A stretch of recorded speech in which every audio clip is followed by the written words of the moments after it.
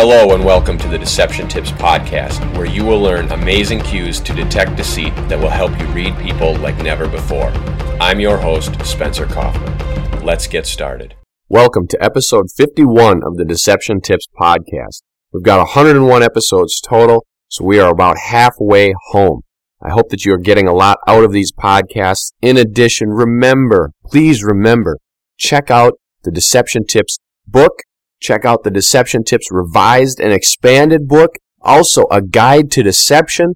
All of those are some excellent resources for you to continue to learn more about how to read people and detect deception so you'll know when someone is lying to you. Remember also that there are videos that I've done, and they're on YouTube. It's called the Body Language YouTube channel, and they are all about deception. So each podcast is about a single tip.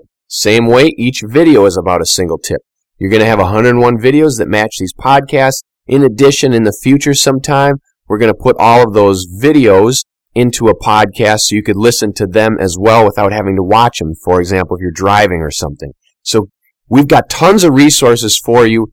Take advantage of each and every one of them, and always feel free to reach out, contact me, put a comment on something, send me a message on social media, whatever the case may be.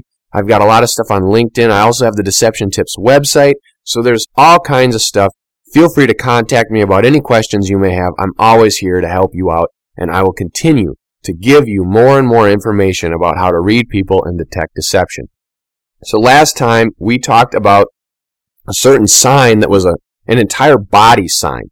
It was when someone really isn't happy in the current situation. They're not enjoying themselves there. They kind of want to get out.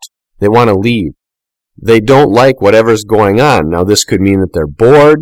It could mean that they've just had enough. It could mean that they're not getting anything from the conversation, or that the situation is a waste of time in their eyes, so they don't want to be there anymore. This was when we talked about how someone faces toward the exit.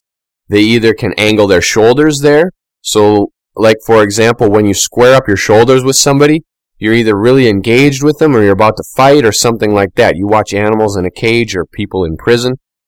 Put a person in a cage, they start to behave like an animal, all right? I'm a firm believer in that. That's not saying we shouldn't put people in prison. Don't even go there. That's a whole other side of this. But you put someone in a cage, they behave like an animal. So if you watch TV of people in prison, when they start to square up, they're going to fight. They're locked on. They're engaged. You watch two people who are in love, they're squared up with each other. They're locked on. They're in love. They're engaged. So it's a certain term right there. So when someone faces their shoulders to something, they're locked on. You go skiing, you're down the slope. If your shoulders are not going down the slope, you are going down the slope into the snow. So if someone is facing towards the exit with their shoulders, maybe their legs are pointed to the people, but their shoulders are turned, boom, they want out. In the same way, if their legs are squared up to the exit, so like their hips or where their knees are if they're sitting down, if their knees are pointed towards the exit and maybe their shoulders or their torso is engaged with the person, they still want to leave. However, you know for a fact that they really absolutely want to leave if their shoulders and their knees are both facing towards the exit. Now it's time to go. They want out immediately. So, it is up to you whether you're going to use that to your advantage. For example, if you are interrogating them, maybe you see that discomfort and you poke and prod at it and make them even more uncomfortable until they give you what you want or tell you what you want to know. Or if it's a friendly conversation, maybe you see that discomfort and you decide to take a break for a while, or you do something else or change the topic, whatever that case may be. However, keep in mind that when someone is facing towards the exit instead of towards the conversation or towards the situation, generally they would like to leave. They may not consciously know it, but they unconsciously do not want to be in that situation. Today we have another great sign of deception for you. It's more about stress and tension. We've hit this a lot throughout these podcast episodes. Stress and tension is super prevalent in lying. It is something that you will really never avoid when telling a lie. That's how lie detectors work. They prey upon that stress and tension. They monitor all of your body signs, your heart rate, your sweat, all of this kind of stuff. And they see that when people lie, there's a spike in that behavior. Now, that spike means that the stress or tension involved, their neurological stress and tension, fired, which means that when we lie, we have scientific evidence that we are under more stress. This is why certain things have lie detector. You can beat the lie detector if you put a thumbtack in your shoe, and then you step on it every time you tell the truth. That way, there's a little spike on there for pain, stress. Then, when you tell a lie, you don't step on it, and that way the spikes kind of even out. Now, of course, that may or may not work. I wouldn't recommend trying it, but it's a theory that goes along with it when dealing with the stress spike. So, we've already established throughout all these episodes that when people tell lies, they are under a tremendous amount of stress and tension, and that is what we are going to talk about today. So here it is. This is deception tip number 51. People under stress or tension will wring their hands or tightly clasp them together. Here it is again. People under stress or tension will wring their hands or tightly clasp them together. Now, obviously, people under stress and tension will do more than just wring their hands. In addition, some people under stress and tension may not wring their hands. So it's always, like anything, a very confusing or somewhat convoluted sign. Remember that any single sign is never enough for you to make a conclusion. Remember how many times I've told you this?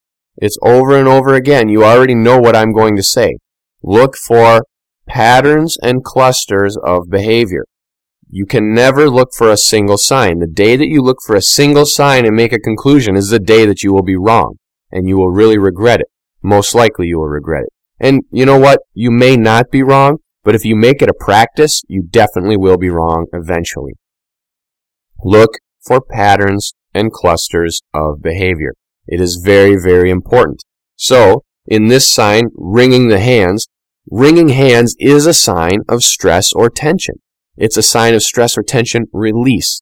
In the same way, we've talked about different signs in the past, and I'll refresh your memory on those coming up right after this. Want to be a human lie detector, but don't have the brains or the guts to do it? We understand. That's why we created the Deception Tips blog, especially for you. Check it out today on SpencerKaufman.com. Welcome back to Deception Tip 51. Once again, we are talking about how liars are under a tremendous amount of stress and tension when they tell a lie. Specifically today, we're talking about a sign of that, or an outward display of this stress or tension release. So this is almost like a pacification gesture. They're pacifying the stress and tension. And we are talking about how people will wring their hands when they are stressed and tense. Now, before we went to the break, I promised that I would refresh your memory on all the other podcast episodes we've talked about when we had someone under certain stress or tension. So, I'm going to hit every one of them, and some of them may seem a little far-fetched, but I'm going to bring them around. So, right off the bat, episode number 1, we talked about folding the arms. Now, you may say, wait a minute, folding the arms, that was a defensive behavior, withholding, but can it also be stress and tension? Yes, depending on how much pressure they're putting on that arm fold. You can fold your arms and try to pull your arms apart and really push on them, and then when you're done, you can look and you'll have marks like in your elbows and on your hands and stuff. That's because you really put a lot of pressure on there. That was some release of stress and tension. So that's another possibility. That could be a stress and tension behavior, but that's up to you to determine that when looking at the person to see if you see those pressure points on there. Are their hands white, or is their skin turning white or red, etc. So we've also had some other signs of stress and tension, specifically things like locked ankles. That's one where they can lock up their ankles and they can really push on it, and the stress and tension can be showing out there. We've also had bouncing the legs. That was in episode 30. I'm sorry, locked ankles was in episode 22, in case you want to jump back to that one. Okay, so now bouncing both legs is in number 30, and that's how when someone is bouncing like one leg up and down, ding, ding, ding, ding, ding, ding, ding, it can kind of be annoying or something if you're sitting next to them in the church pew and you're kind of getting vibrated by them. But that's beside the fact. What does that mean? Well, it's usually like a nervousness or some type of a deal, but it's also stress and tension. It's a pacification gesture. They're releasing that stress and tension that's built up inside of them. When you see both legs going, now you know it's really some stress and tension. So that's another one that you got to watch out for. Tense neck, when people tense up their neck and you can see those veins protrude, that is some stress and tension. You can see, it's just like this one where they're wringing the hands. You can really see that one coming through, just like the tense neck. And that one is episode number 38. Now we're going to jump to episode number 42 with the back of the neck. Now this one, remember with back of the neck, they can kind of massage away the tension in telling a lie. So that one is, again, a stress and tension behavior. It's also one that people will say it's kind of a comfort gesture in addition, because it's massaging. Anytime you get a massage, it feels kind of good. Unless you're really getting a deep tissue massage, then they might be really cranking on you and it could cause a little pain. But later, it feels nice. So remember all of these. There's a lot of stress and tension. Pretty much anytime you see somebody massage themselves, that's a stress or tension release.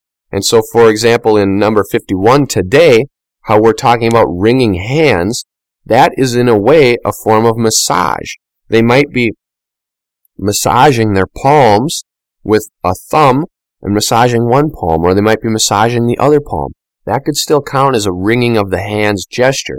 However, in the typical scenario, it's almost like the steepling of fingers, but they put and fold their hands. So it's like they're clasped, and they maybe are squeezing one hand and then the other, or turning them side to side, almost like they've got something in their hands that they're trying to grind it into dust. They've got a little stone in there, and they're just pulverizing that stone.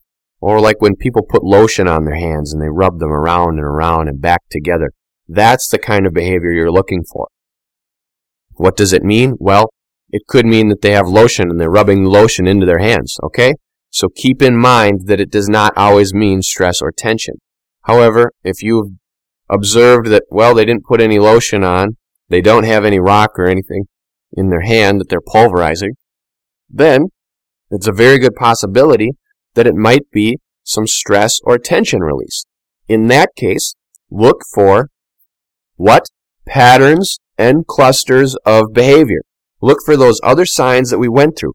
Did they bounce their legs? Have they folded their arms? Have they locked their ankles? Have they pushed on something? Have they massaged their neck? Are they rubbing their temples? That's one that we haven't talked about at all, but a lot of people, you see that in movies. When they're stressed, they put their head in their hands, they put it on their temples, they massage their temples, those kinds of things. If you see other behaviors that are indicative of someone who's a little bit stressed out or overwhelmed, and then all of a sudden you're seeing the wringing of the hands, now you know that the stress and tension is there. Now, from there, it's up to you on what you're going to do with that. If you're in a situation where you're trying to find the truth and you're questioning somebody, the stress and tension might be good. Maybe by putting them under a little stress and tension, you are forcing them to be uncomfortable, which means that they maybe will let the truth slip because they're not as comfortable in their environment, so they're not going to be secure in telling that lie.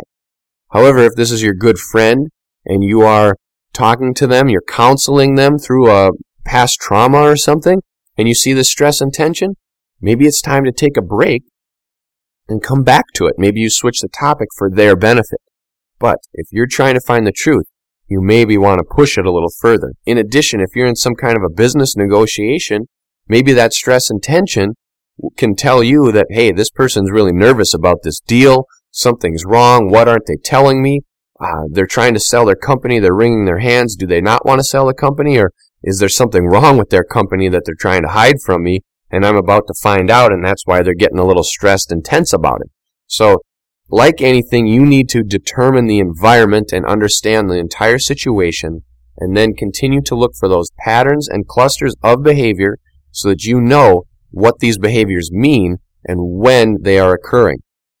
Pay attention to all of that, and you will be much better off than if you just look for a single deceptive behavior or a single sign. I want to thank you for listening to the Deception Tips podcast. I hope that you'll share it with your friends, subscribe to the feed, check out the Deception Tips videos, the blog, and take a look at the books I have available. And as always, tune in next week for a new Deception Tip.